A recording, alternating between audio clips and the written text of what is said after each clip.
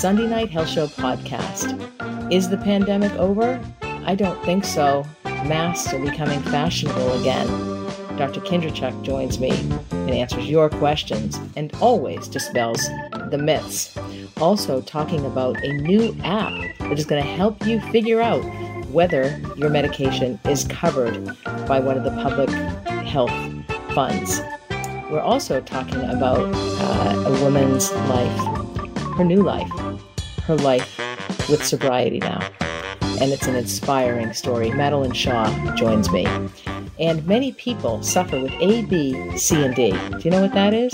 Well, you might want to tune in and learn from Gail Atara, the president and CEO of Gastrointestinal Society.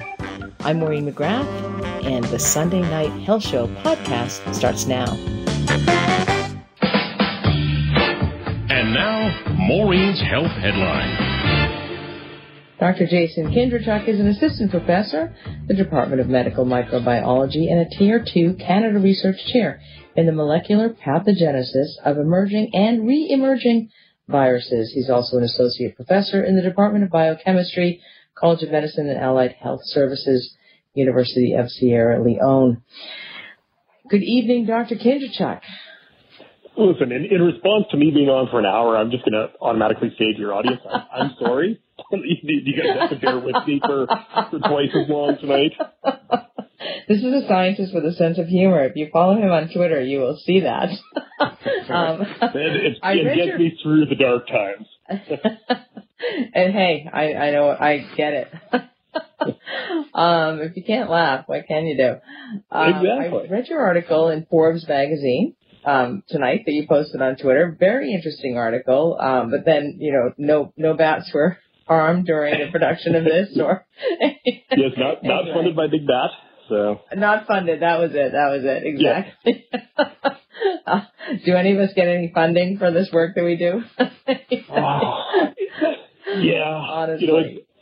It's funny though, right? I posted it because that was 2 years ago. I think it was on April 17th that we actually that we got it posted. But I remember, sitting beside the much more esteemed Dr. Kindrachuk and putting this together and saying, "Hi, I don't know how controversial this is going to be and what the response is going to be." It was kind of like we got to get ahead of this.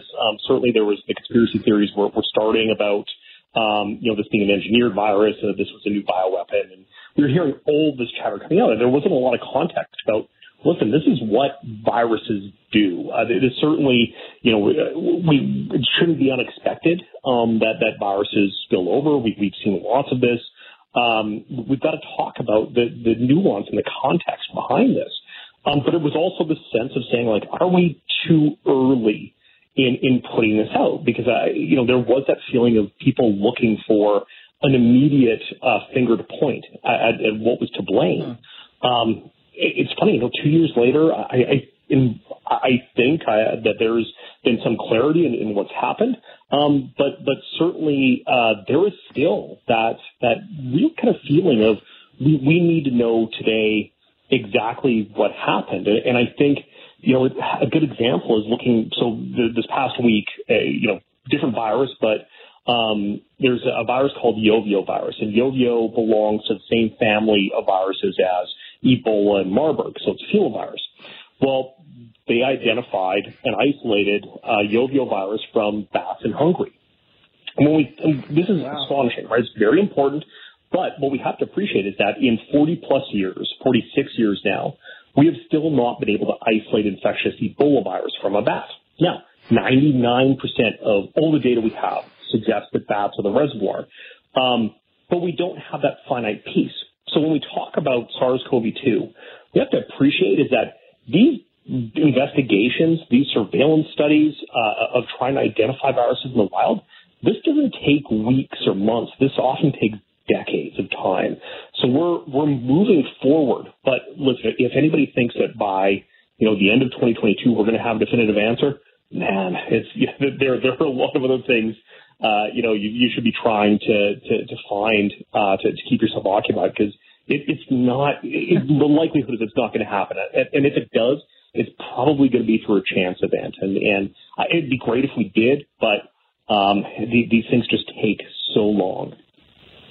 They certainly do. I mean, and it's painstaking research, which is what kills me about a lot of people who make these claims or these conspiracy theories about COVID-2, SARS-2, and, they really don't know what they're talking about.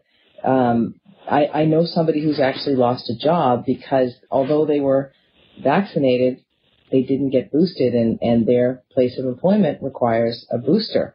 And, I'm not exactly sure. Sometimes I don't want to get into it with people. But, people have all these false beliefs. But as you say, I mean, this could be decades away. But 2 years on, here we are. Is the pandemic over? It's not over, right? I mean, I think that we just need to look back at what Dr. Theresa Tam had said earlier this week, and talked about surveillance ongoing in the country. Listen, there's a lot of areas, including my province, where we have zero concept of what's going on in regards to transmission in the community.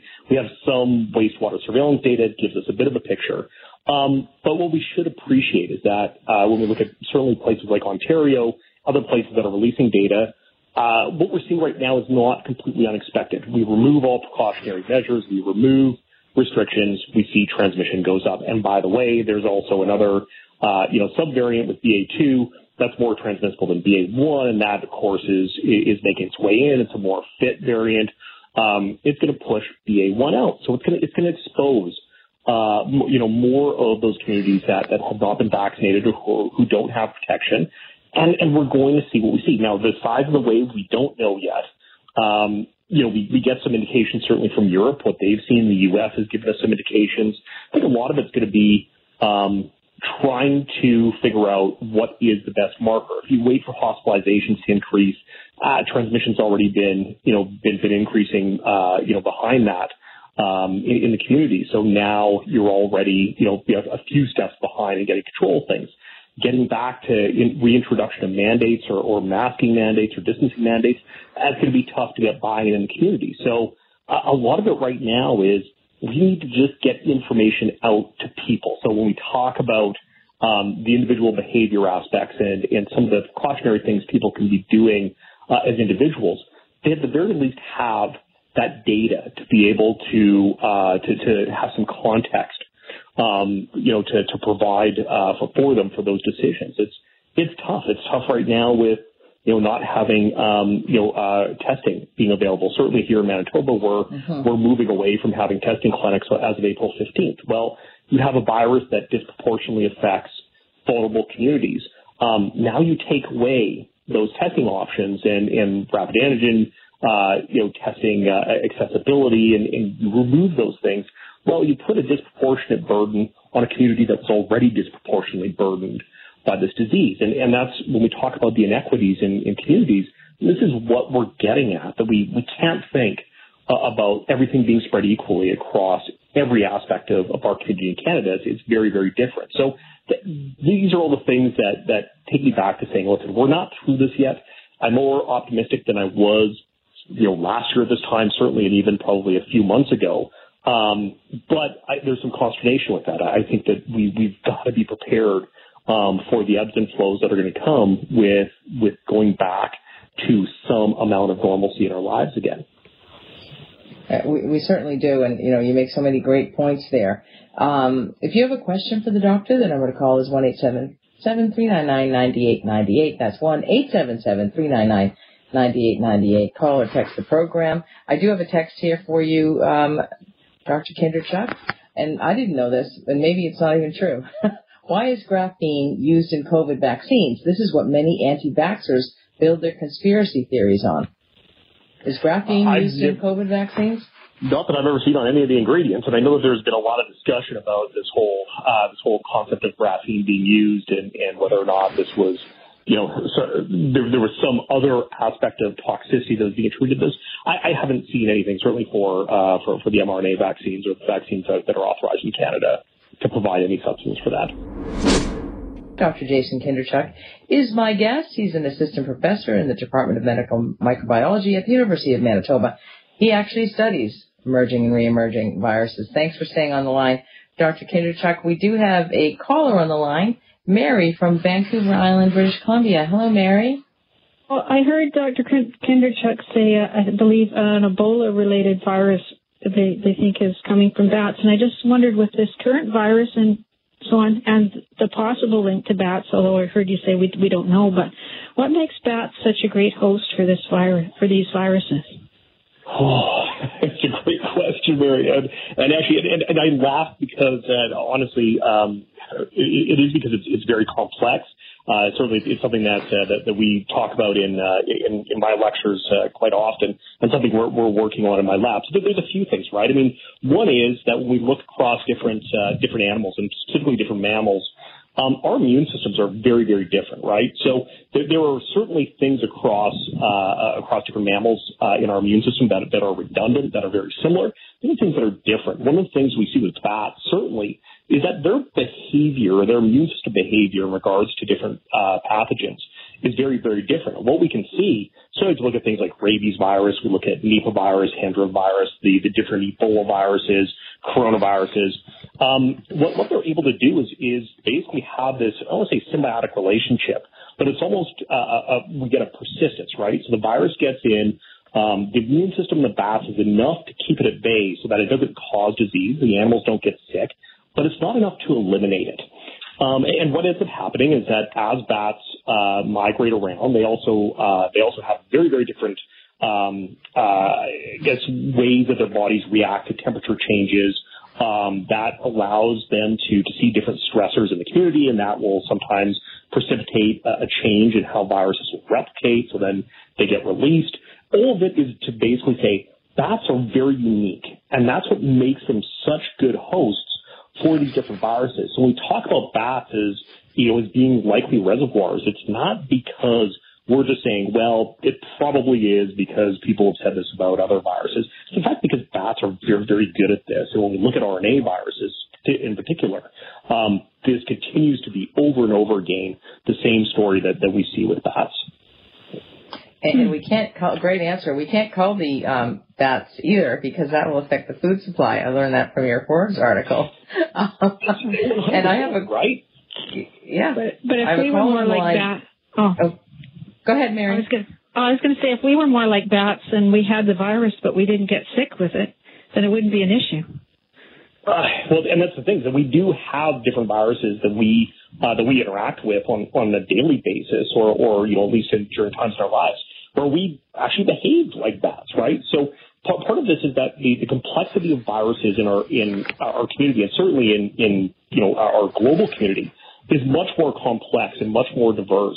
And I think we've realized it's not, kind of a handful of viruses. It's actually unbelievable amounts of viruses that we encounter. And I think we're just getting to a point of understanding this. Okay, thank you. It's fascinating. Mary, thank you so much. I have Bruce on the line from Vancouver, British Columbia. Good evening, Bruce. Hello. Hello. Hi. I was just curious, the doctor referred to graphene not being on the list of ingredients. I've been looking for that list of ingredients. Is that something he can share? Yeah. So which vaccine are you looking for? Pfizer, Moderna, J&J, AstraZeneca? Well, in particular, I was curious about the JJ. Yep. So any of the vaccines that are authorized or that are licensed, those ingredients are fully available publicly. So I'm looking at the PolitiFact article on that claim. This was the Jeremy Sladen, I believe, that was in the video from Facebook. So if you go through, what they do is that they actually have links to the full approvals for the vaccines, as well as descriptions of where to be able to get that information from. Dr. Jason Kinderchuk, thank you so much for joining me on the program tonight. This was fun. Hey, thanks, Maureen. Very much enjoyed it. As part of its commitment to the more than 8 million caregivers across Canada, Teva Canada has been looking at ways for Canadians to explore a brighter future for healthcare. How can care be reimagined for the betterment of patients and caregivers at all stages of life? To move the conversation forward throughout the months of April and May, they've started a dialogue of shared experiences from some of Canada's brightest minds. caregivers, patients, and healthcare professionals to create a new prescription for care. They've developed a fabulous 5-part podcast series where notable healthcare thought leaders are sharing their views on what a new prescription for care would look like. The host, Mark Stolo, is CEO of People Before Patients, a movement that invites everyone to engage in healthcare reform.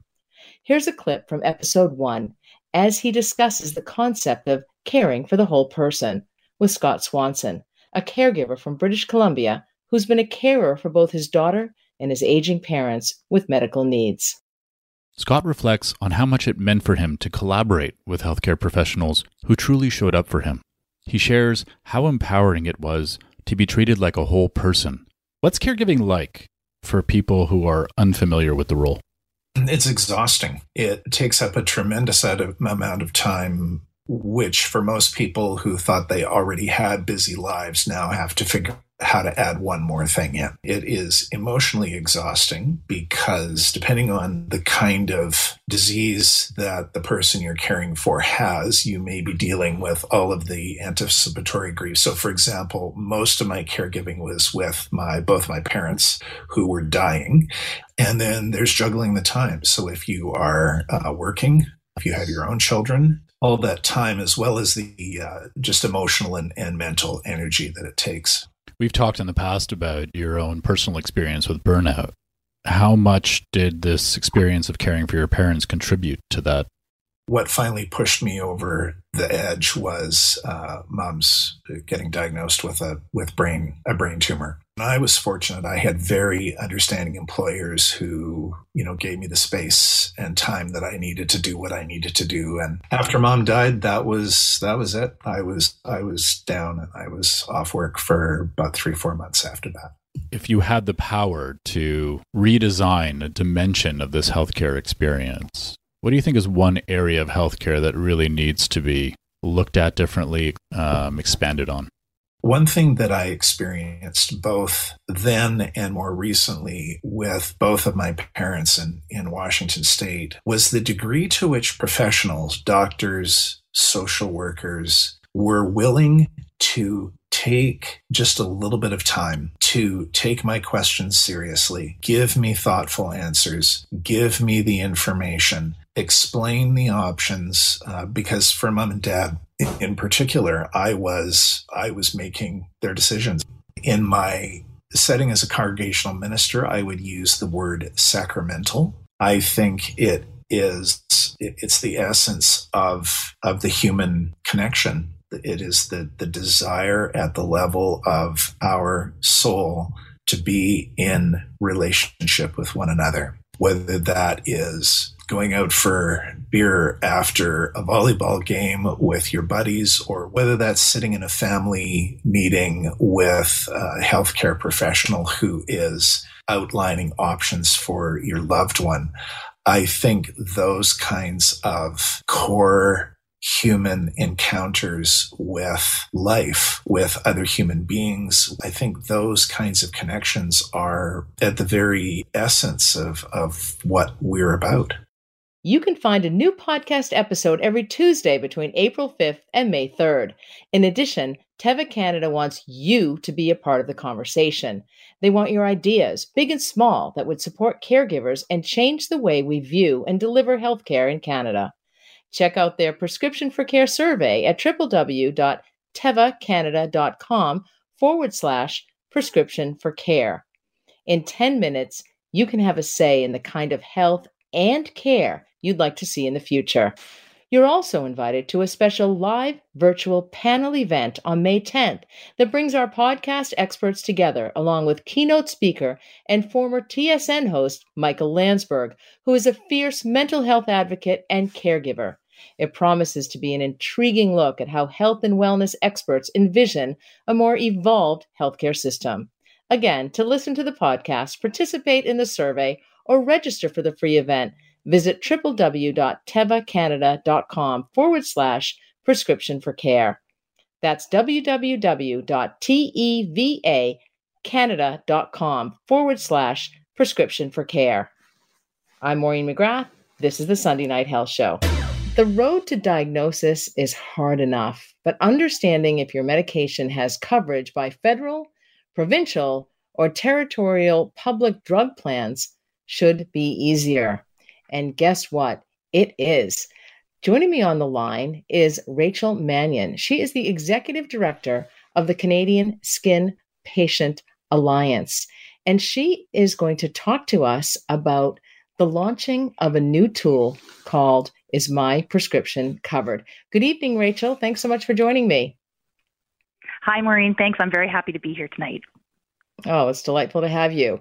So this is such a challenging issue for so many people, especially people who are managing multiple medications and also making decisions about whether or not they can afford medications and maybe actually even triaging some of their medications to take the ones that are most important. I mean, those are some of the realities out there that I hear from my patients anyway. And I have many patients who, because it's not covered, they're not going to use the medication or take the medication. So tell me about Is My Prescription Covered? What exactly it is. I understand it's a digital tool. And so tell me about this, why it was developed and why it's important. Well, you're absolutely right, Maureen. It's not easy to figure out whether your prescription is covered. We know pharmacists do a lot of heavy lifting when you're standing there at the counter trying to figure out what your best plan forward is. But by the time you've gone through your road to diagnosis and you've worked out with your physician what the optimal treatment plan is for you, it really should be easier for people to access the drugs that they are needing in order to be healthier. And so what we at the CSPA did is we stitched together all of the different rules that the public drug plans have. And you mentioned that they were the federal, the provincial, and the territorial health plans, or rather drug plans. And we put it all together in an interactive tool on our website so that people only have to answer yes or no questions. And this tool will guide them to a public plan that they are eligible for or that they're already part of, and it will point them to the right place so that they can look up that drug that they're holding a prescription for and figure out if it's covered for them. Which is excellent. And it helps with budgeting. It helps with budgeting. It helps with their care. I just wanted to mention that the CSPA is an organization for people affected by skin conditions, but this drug coverage finder is designed so that anyone in Canada with any health condition can check to see if they're eligible for coverage. Is that right? That's absolutely right. And we know for many skin patients, they tend to not always just have one condition that they're working with. And there are a lot of different comorbidities. People can have comorbidities that affect the gastrointestinal system, that affect their joints and their bones. And they can also be living with different viruses. So there's sort of no end to the different kinds of comorbidities that we see in people who live with hair, skin, or nail conditions. And so what we did here is we looked at all of the different public plans and we put them all together so that if you have a question about yourself, about a family member or a friend, you can go on the website, that's canadianskin.ca. You can find the tool, Is My Prescription Covered? And the tool will walk you through a bunch of different questions in order to point you to something that might be helpful for you. And as you mentioned, Maureen, we really focus on the public drug plans because even though there are dozens of those in the country, what we do know about private plans is that in Canada we have over 100,000 of them. And of course, they don't necessarily have a searchable formulary. So we weren't able to take the same approach with private plans, but we do also offer some guidance and sort of some prompting questions for people where they might be able to look for private coverage that they wouldn't otherwise have already searched for. So sometimes people are a member of a union, and the union will offer some kind of health benefits program that includes drug coverage. Sometimes people are part of a professional association, or they're alumni of a university or college, and sometimes there's some private, sort of like an offering for private coverage through that connection as well. So what we did is we put together a series of prompts to help people find something if in the end the public drug plan isn't going to cover what it is that they need to have covered. That's amazing, because province to province as well, medications are not necessarily covered equally. That's absolutely right. Every province, or every jurisdiction, I should say, is really, really different. And while there are some of the bigger provinces, BC, Alberta, Ontario, and Quebec, that tend to offer, they tend to have more things on their formulary, they're not identical either. There's a lot of variation across this country. And you can have, siblings even that are living with the same condition, and one, based on where they live in Canada, will be able to access their treatment, and another won't. So, it can really affect people's the options that they have. And it's only really when you're able to sort of walk through all of the different pieces of it that you can kind of figure out if you have any opportunities for coverage. We know, though, Maureen, that at the end of the day, there is a lot that's not covered for patients. And this tool, unfortunately, doesn't fix that. But what it does is it sets people up with the best information possible so that they can make the most informed choice. And again, look at other options if they do have some that they didn't realize were open to them. Right. And I would imagine that improving affordable and timely access to effective medications helps people to actually get healthier, get the treatment that they need, get back to work, get back to their lives, their relationships. And I can see that this tool would do that. Is my assumption correct? Yeah, that's what we hope it will do, Maureen. We know that in Canada, it can be a bit of a wild ride trying to figure out how to really care for your health. And this is a real opportunity to also sort of showcase what some of those differences are. I know we've heard a lot about National Pharmacare. We didn't really have too much in the federal budget last week on National Pharmacare, but that's definitely been a subject of conversation for many years now. And it's really important, I think, as we're all having this sort of conversation across the country, that we actually understand what is available to us. There are all kinds of different approaches, but at the end of the day, if we aren't all talking about the same thing when we're having a conversation about National Pharmacare, we're probably not all going to end up in the place that we think where we think we're headed. And that can be a real limiting factor in these kinds of big discussions about policy. We also see this with rare disease drugs, Maureen, access to those, because that is, again, a very serious patchwork system across the country for folks. Oh, it certainly is. And as you mentioned, there are inequities. It's not straightforward. What are some of the inequities that people face? Well, it's interesting because and there are many, Maureen, absolutely. So sometimes people really struggle to meet the deductible that they are required to meet in order to actually have their coverage kick in. Sometimes, and there are places in Canada, many places, in fact, that are not like BC. I know that you're hosting the show based in BC. BC has Fair Pharmacare, and so it is open to residents in BC to pay into that program. They can pay they pay into it, and then there's a deductible, which so they have to spend a certain amount of money before coverage will kick in.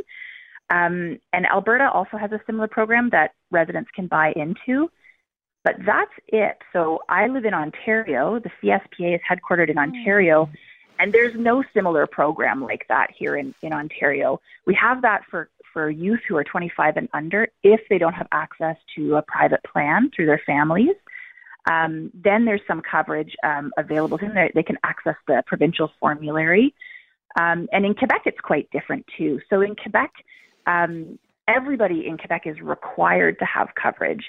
But unlike BC, unlike Alberta, if you can't access private coverage, which is what you're really supposed to sort of turn over every rock in order to access private coverage, then you are required to pay into and be covered by the provincial plan. So everybody's set up really differently, even when you just think, Maureen, about those different kinds of rules about who gets to access coverage. And then when you start to look at the formularies themselves, which is the list of the drugs that plan will cover, there's a lot of variation. And there are all kinds of different policies around some of the newer drugs where you have to meet a whole bunch of different criteria in order to have the plan covered. That's the case for public plans and private plans in many instances. And you know what? The existing system is so confusing, which is why I am so happy that you have developed this digital tool called Is My Prescription Covered? Rachel Manion, thank you so much, Executive Director of the Canadian Skin Patient Alliance. And where can people find this Is My Prescription Covered tool? They can find it on our website, www.canadianskin.ca. And I should mention that we also have it in French, and our website is apropos.ca. And they'll also find it. It doesn't matter where you are on our website, you'll find it in the top right-hand corner. And it will guide you through. We don't ask for your name. We don't ask for the drug you're looking for. We don't ask for where you live. It just flows you through the system to try and point you in the right direction. Thank you so much, Rachel. Appreciate having you on. And this tool is going to help so many people. You got questions? She's got answers. The nurse is in for Nurse Talk. Welcome back to the Sunday Night Health Show. Thanks so much for joining me this evening. You know, with the new year, lots of people make New Year's resolutions. They try to anyway. Lots of people decide to change their lives. You may have decided to change your life last year. Well, my next guest did just that.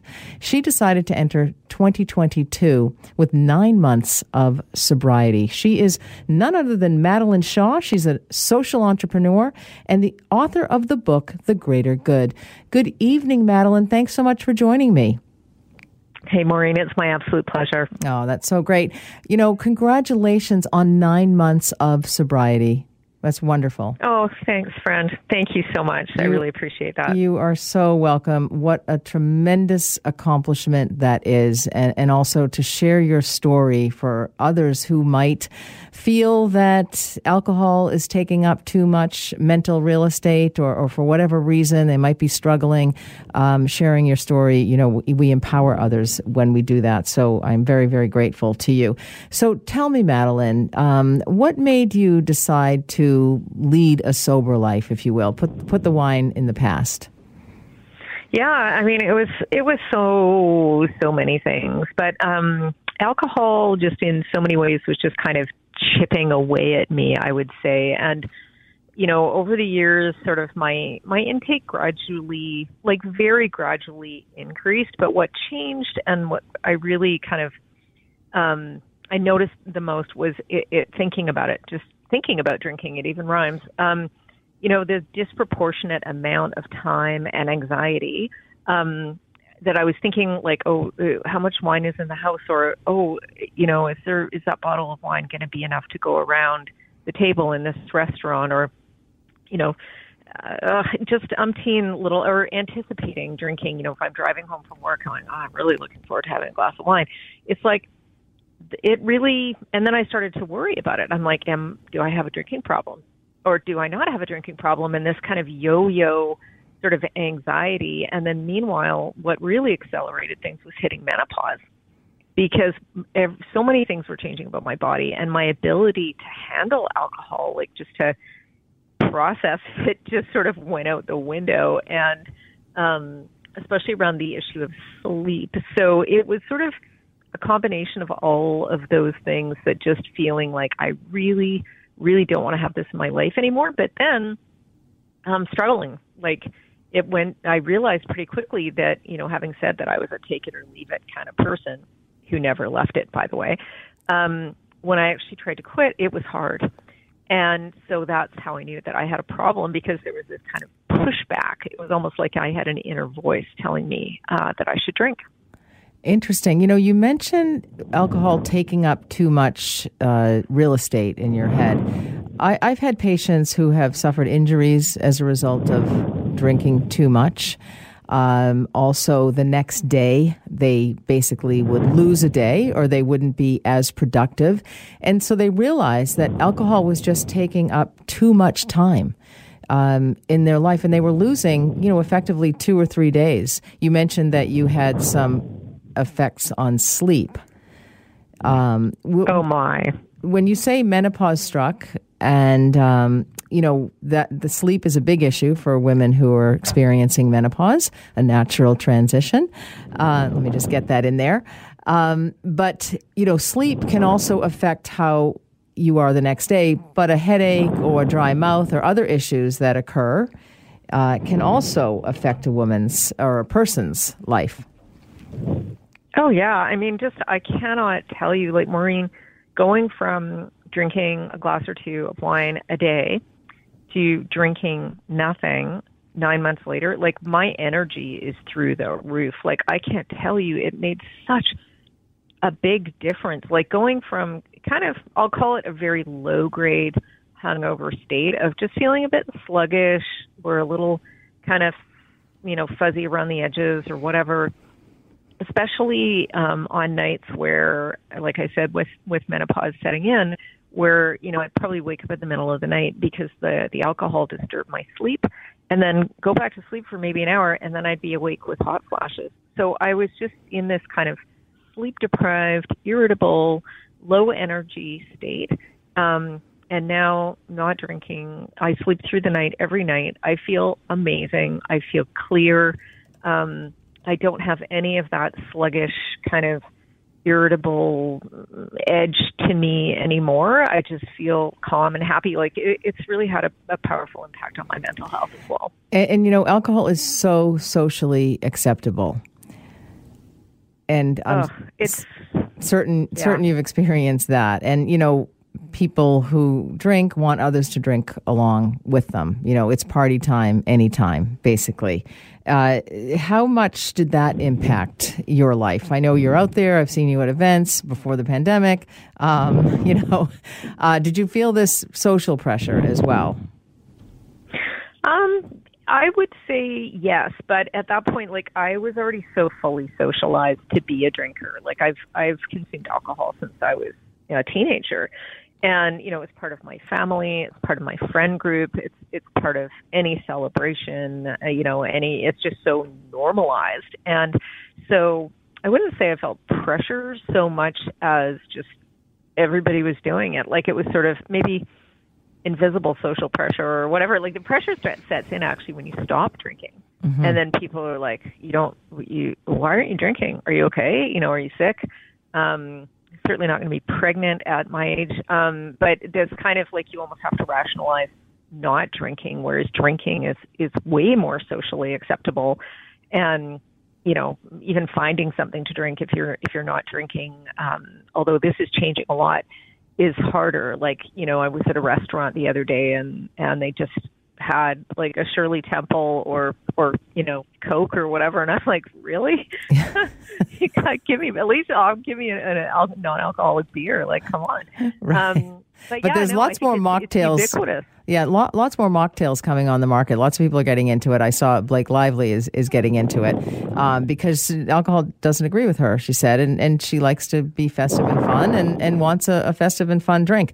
There is also this culture, Madeline, about mommy, the mommy wine and wine o'clock. There is an association of cancer, different types of cancers between alcohol and cancer. So cancers of the mouth, throat, larynx, liver, esophagus, colon, rectal, breast cancer, pancreas, all sorts of, and I don't think women realize that the risk is greater actually for women because of the percentage of water in a woman's body. But what are your thoughts on this whole mommy drinking culture? In order to raise our kids, we need to be drunk, essentially.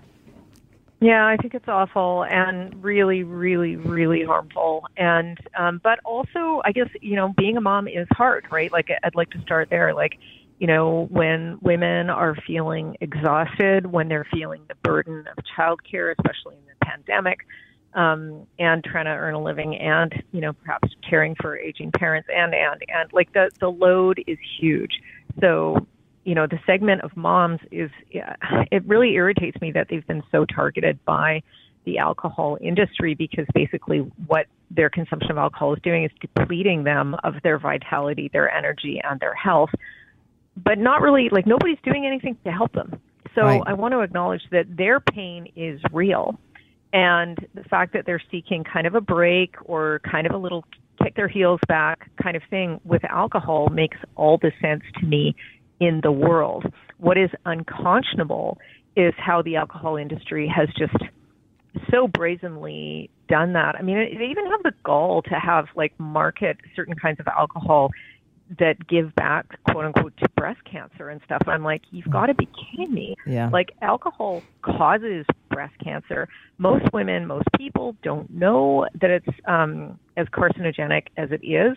All the parts of the body that you just listed as the top sort of forms of cancer that are associated with alcohol. If you think about it, every part, if you take a swallow of alcohol as it travels through your body, that's the list that you just gave me. Mm-hmm. Absolutely. From mouth to throat to stomach to, whatever, all the rest of it. And the incidence of breast cancer, the correlation there is just stratospherically high, and yet the alcohol industry persistently seeks to hide that.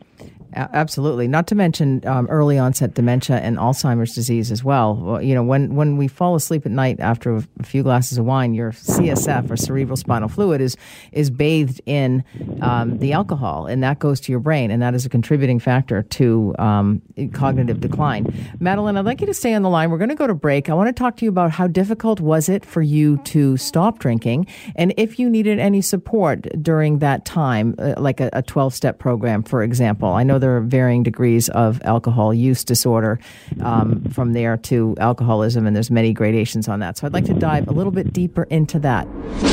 My guest is Madeline Shaw. She is choosing sobriety, which more and more people are choosing that. Madeline is a social entrepreneur and the author of the book, The Greater Good. Thank you so much for being here this evening, Madeline. I really appreciate it.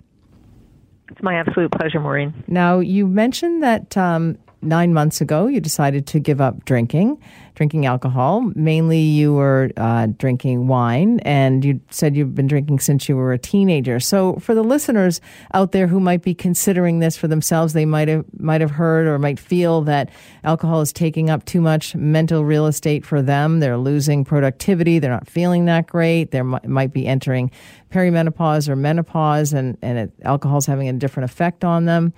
How easy was it for you to give up alcohol, and did you need to go to a support program? Yeah, giving up alcohol was not easy for me, not in all caps. It was hard, and just for context, so prior to the 9 months, my quit date of April 14th, 2021, I had been trying for years. So I was having periods of intermittent sobriety. So I've done dry January for, I don't know, probably 4 or 5 years now. I did a 100-day challenge in 2020 as another sort of let's try this out and see how it goes kind of thing. I have read books like you wouldn't believe. I've probably read a dozen books at least on the topic of alcohol and addiction and sobriety and recovery, and that was immense to me, and as well as joining online communities. So it's funny, earlier today I attended a meeting of a group called The Luckiest Club that is an online sobriety recovery support meeting that I love, and it was pivotal to me actually in my recovery. The first meeting I attended was on April the 14th, 2021, but I didn't know that was going to be my last day. Like I was kind of in one of my dithering, this week, next week, kind of waiting for a sign and struggling and going back and forth. And which, there's the mental real estate example that I shared earlier, right? Like just the stress of it and the anxiety of it. And when am I doing this? And what does this all mean? And I got to the meeting and I found that just being in the presence of other people in a way where there were no labels, there's no set kind of program, there's no religious component, there's no anything like that. I just loved it. It felt incredibly freeing. And for me, I would say a good half of my journey, it's yes, alcohol is the substance, and, I have an addiction issue with it, and that's one thing. But the other thing is wrestling with feelings of shame about that. And because shame is so limiting, and it's so kind of devastating, and it really actually prevents people, I believe, from sharing with others and for saying, hey, I need help, or I'd like to share my story, or I have questions even, right? So being in the atmosphere of this meeting just kind of gave me permission to sort of bring all of my confusion and anxiety and anger and fear and just everything. And it was all okay. It was like, yeah, it's okay. You're one of us, and we're all here to get better together and figure it out. And we're just a bunch of human beings who sort of fell into a trap, and we're helping each other to get out of that trap. And it was such a beautiful feeling. And there was a woman on the call. Her name was Hope. And she was celebrating her 1 year of sobriety that day. And I just wanted to be her so badly. I just thought, and how wonderful that she was named Hope. Right. And so, having that opportunity of having kind of a role model and seeing that it was possible, and that other people were also struggling the way I was struggling, and that, just feeling a sense of connectedness and community was absolutely central to my recovery. And what was your shame related to? Was your shame related to having to give it up, or drinking, or some things that may have happened? The whole social construct around being a quote-unquote alcoholic in our culture. And I find the word alcoholic to be highly stigmatized. And, with all due respect for people who claim it, at the beginning of AA meetings, famously, people say, hey, my name's so-and-so and I'm an alcoholic. And everybody says, hi, so-and-so. And it's like, that's so great. Like, that one thing alone is just like, take that, shame.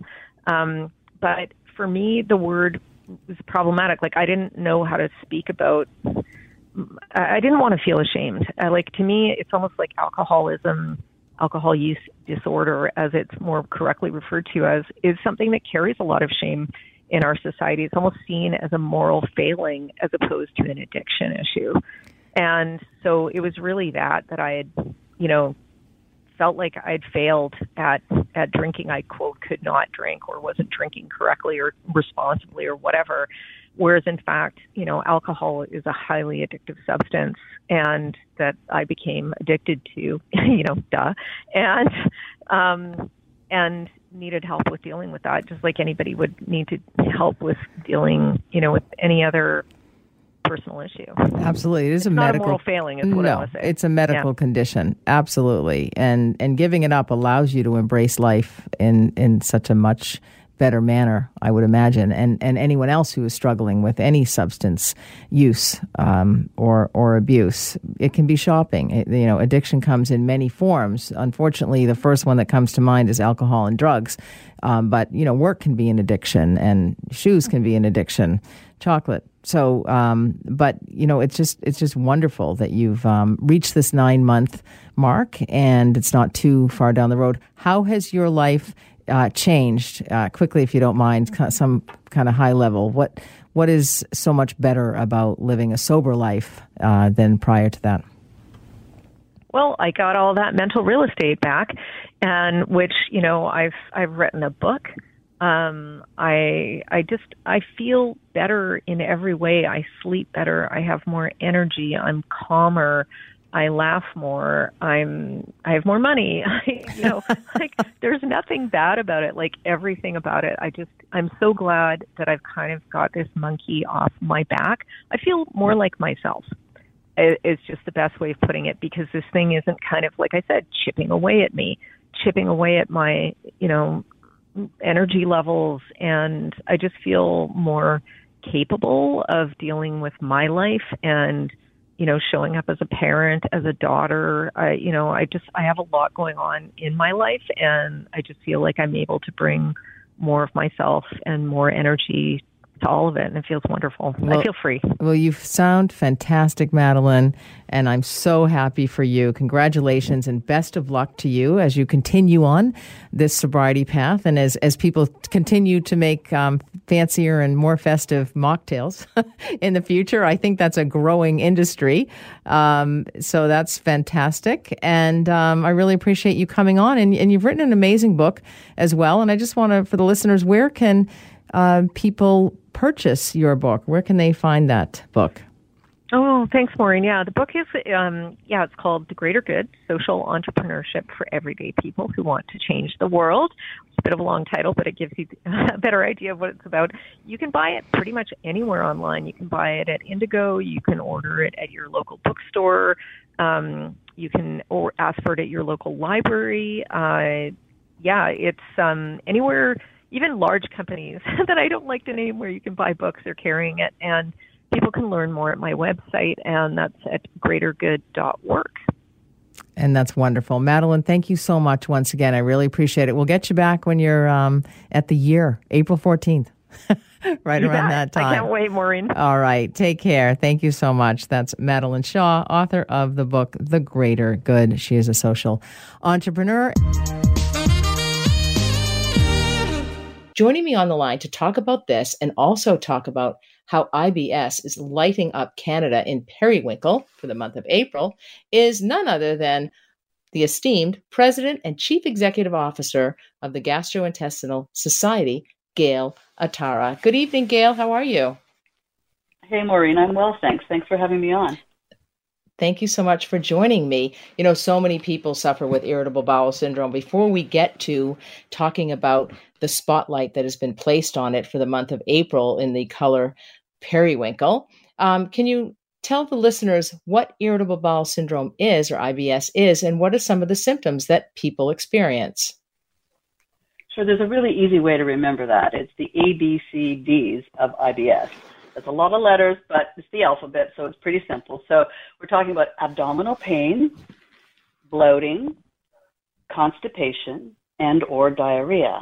And so what happens is you get a mix of some of these things. So your whole being is overwhelmed with what's going to happen to me next. Am I going to be constipated, or will I have diarrhea? So that's the kind of gist of what IBS is. There are a few other little nuances in there that define it officially, but that's the gist of it.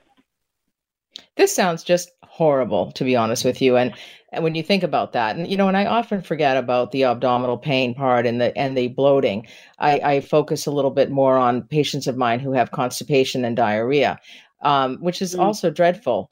So how does this impact a person's quality of life? Not just their daily living, their activities of daily living, but their jobs, their relationships, their intimacy. How does that impact? And also, it's got to have an impact on mental health. Oh, yeah, for sure. We have a lot of information about IBS on our website. It's badgut.org. And we did a survey just recently on poop anxiety. And we have the results there, and it tells about how people feel, about how anxious they are to poop, even in their own homes sometimes. If they have a guest over, they're afraid of the smell. They're afraid of the experience that they might be considered to be in the washroom too long, and that brings anxiety. And overarching that too, people feel housebound, and to a degree during the pandemic, they were feeling, oh well, I don't have to go anywhere, and it was a bit of a reassurance that they were actually not going anywhere, because there's this bathroom anxiety. Can I get to a bathroom? And when I'm there, am I going to embarrass myself? And this is something that the individual. Now, husbands don't there's have... a lot of mental health. Sorry? Husbands don't have bathroom or pooping anxiety. Is that right? Are they excluded from this? No. Very interesting. What's interesting, there were a lot of men who responded to our survey. So I think that, is that right? Yes. And in fact, irritable bowel syndrome does affect slightly more women than men. But I think personally, I don't have this factual, but I think personally it's because women will report it, whereas men might not report it as much. And so, I think that might be the case. But yeah, no, that's just such a great point. And intimate relationships, how would it affect intimate relationships? Because, and that's probably tied to mental health or emotional health, and really being focused on your bowels or pain. Mm-hmm. Well, I think you're the expert on that, but I think it does. It affects their intimate health, and are you willing to? If you're in the dating scene, when do you tell somebody that by the way, I'm going to be focused on the bathroom today, and not so much on you? These are really big deals, because there's such a stigma around pooping. Everybody poops. And yet there's such a stigma about talking about it, and we really need to raise the awareness. And in fact, back in 2003, I wrote a letter to the mayors all across Canada to ask to focus on awareness. And so that's where the Awareness Month came as April in 2003. And then finally Health Canada put it up on its website about all the awareness days and months and year. And that's where we got irritable bowel syndrome recognized. So very pleased about that. And so we have it lit up all across the country in like you said, in the periwinkle. It's beautiful color, and from coast to coast, really, all the way in Nova Scotia. In Sydney, Nova Scotia, the giant citadel at the Port of Sydney is lit up, as well as the Vancouver Convention Centre. So it's going to be a colorful month. And so this is actually what these colored lights are all about, is in the different cities across Canada. So it's all lit up in periwinkle, and do they know this? Are you trying to raise awareness, associate this color? And why this color? Is there any particular reason, aside from it's my favorite color? I do love this. I love this color. It's a beautiful color. Well, colors run out pretty quickly, and in 2003 we had to look through the colors that were still available because colors were associated with other diseases and disorders. And that's a sad thing to think, too, that there are so many other conditions out there that need recognition, and we need to understand and be sensitive to these individuals who are going through all this. And one of the big things with irritable bowel syndrome is that it's quite common. In Canada, it could be as high as 20%. And there are very few treatments. Yeah, and there are very few treatments. And the treatments that we do have for it, the public formularies don't cover it, which is a big challenge for me. It's a pet peeve of mine to get the government to cover the medication. But if you have a private plan, then you're in a better shape to get these medicines that are really working. And what does it take to get public coverage? Is it a politician having IBS? Because I'm sure there are at least, when you say 20%, there has to be politicians who have a diagnosis of irritable bowel syndrome. I'm sure. Is it that much of the population? I think it amounts to a few things, is that there are some really serious diseases that exist that do get priority. Not all of them that should get priority do. I work actively in that area. But I think that it's trivialized. It's like, it's only irritable bowel. It's not, because irritable bowel isn't a disease that has an organic root. It's functional. So your gut isn't functioning right. And as a result, it tends to get a lower recognition. For example, a lot of people know inflammatory bowel disease, and that is Crohn's disease and ulcerative colitis. That's completely different, but a lot of people kind of confuse it and assume that there's coverage for it because it's there. But I think it's just trivialized, and we are trying our best for people to recognize that, in fact, this is serious. Even though it's a functional disease, it's still very serious. And it does trigger a lot of mental health issues and other things associated with it, a lot of anxiety, sleep disorders, fibromyalgia is really linked to it. So that it is a real thing. It exists, and we need to help people who have it. It certainly is, and it's much like urinary incontinence. It's a functional issue of sorts. Right. And it does impact a person's quality of life. Now, are there some conservative measures that would be helpful to treat IBS? There are a lot of different diets that are good, that are tried, but nothing seems to work for everyone. And so the low FODMAP diet, we have lots of information about that on badgut.org. We have a 30-second IBS test that someone can take if you just search for that on Badgut to see if you might have it. And it's very quick. And we have a couple of videos on there. I think we have 3 videos right now about IBS. 2 of them are animated, and then one is our gastroenterologist talking about it during a patient lecture. So then there's lots of infographics and all those kinds of things we have on our website, as well as on all our social media platforms, especially throughout this month. But diet, there are some diet things, increasing your fiber. But the sad thing is that what works for one person doesn't work for the next person. And that is just so frustrating. Now, getting back to the ABCDs of it all, abdominal pain, bloating, constipation, and diarrhea, does one have to have all 4 of those symptoms to make a diagnosis? Generally, you have to have, according to the defining criteria, which is the Rome criteria, you have to have abdominal pain, bloating, and one of either constipation or diarrhea or a mixture. And so about a third of the population have diarrhea, of the IBS population. About a third have IBS-D, a third have IBS-C, and a third have mixed. And there is a new medication that just came on the market, for example, last month in Canada. Again, whether it's covered on public formulas or not, it's called Trulance, and it mimics a hormone naturally found in the body, and that helps relieve constipation. So, there are some medications, but it seems that people do need to have some kind of treatment, not just diet and exercise and relaxation and all these things might help, but really medication, unfortunately, is the thing that most patients need. Right. And if people were listening earlier, we talked about Is My Prescription Covered, a new digital tool to help people to find out if their medications are covered. So check out Trulance. That's right. I know the person who started that. Yeah. I think that's great. It's absolutely fantastic app. I really recommend it. Yeah. It is fantastic and helpful for so many people. It's going to help so many people. Just as you help so many people, Gail, your work is incredible. You've been in your role as President and Chief Executive Officer for a little while now.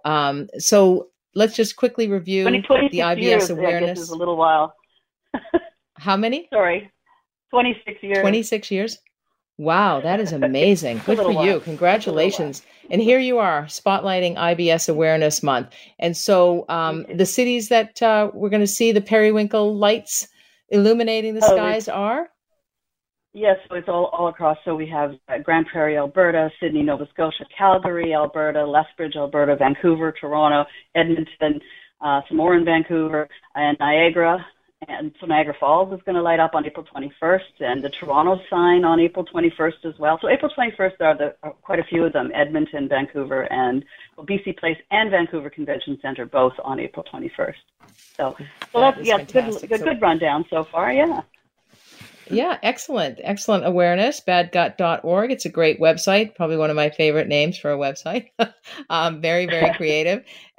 So when listeners see the periwinkle lights lit up across the country in Vancouver, Toronto, Niagara, Ontario, Edmonton, think of IBS and think of all those people who are suffering with this functional disorder and how frustrating that it can be for them. Gail, thank you so much. I really appreciate you coming on the show tonight. And for more information, where would you suggest people go? Just to our website is the best thing, is badgut.org. And most often your physician will have information from us as well. We have great pamphlets and other video resources there. That is fantastic. And of course, people can always make a donation to your society. Isn't that correct? That's absolutely right. It's very easy to do it on our website. We appreciate that. And you can mail something to us too. So we are based in Vancouver, but we're a national registered charity. Fantastic. People, send in your money to me, and I'll give it over to you, Gail. Anyway, thank you so much, Gail. I really appreciate your interest in this. It's very valuable. Oh, you're very welcome. And great work. Great work you do. Thank you. Really appreciate it on behalf of all those IBS sufferers out there. Gail Atara, the President and Chief Executive Officer of the Gastrointestinal Society, www.badgut.org. Thanks, Gail, for coming on. Thanks for listening to the Sunday Night Health Show podcast. You can subscribe, rate, or review on your favorite podcast app. And if you've got a question about your health, the nurse is always in. So email me, nursetalk@hotmail.com, and I just might answer your question anonymously, of course, on next week's show. For now, have a happy and healthy week.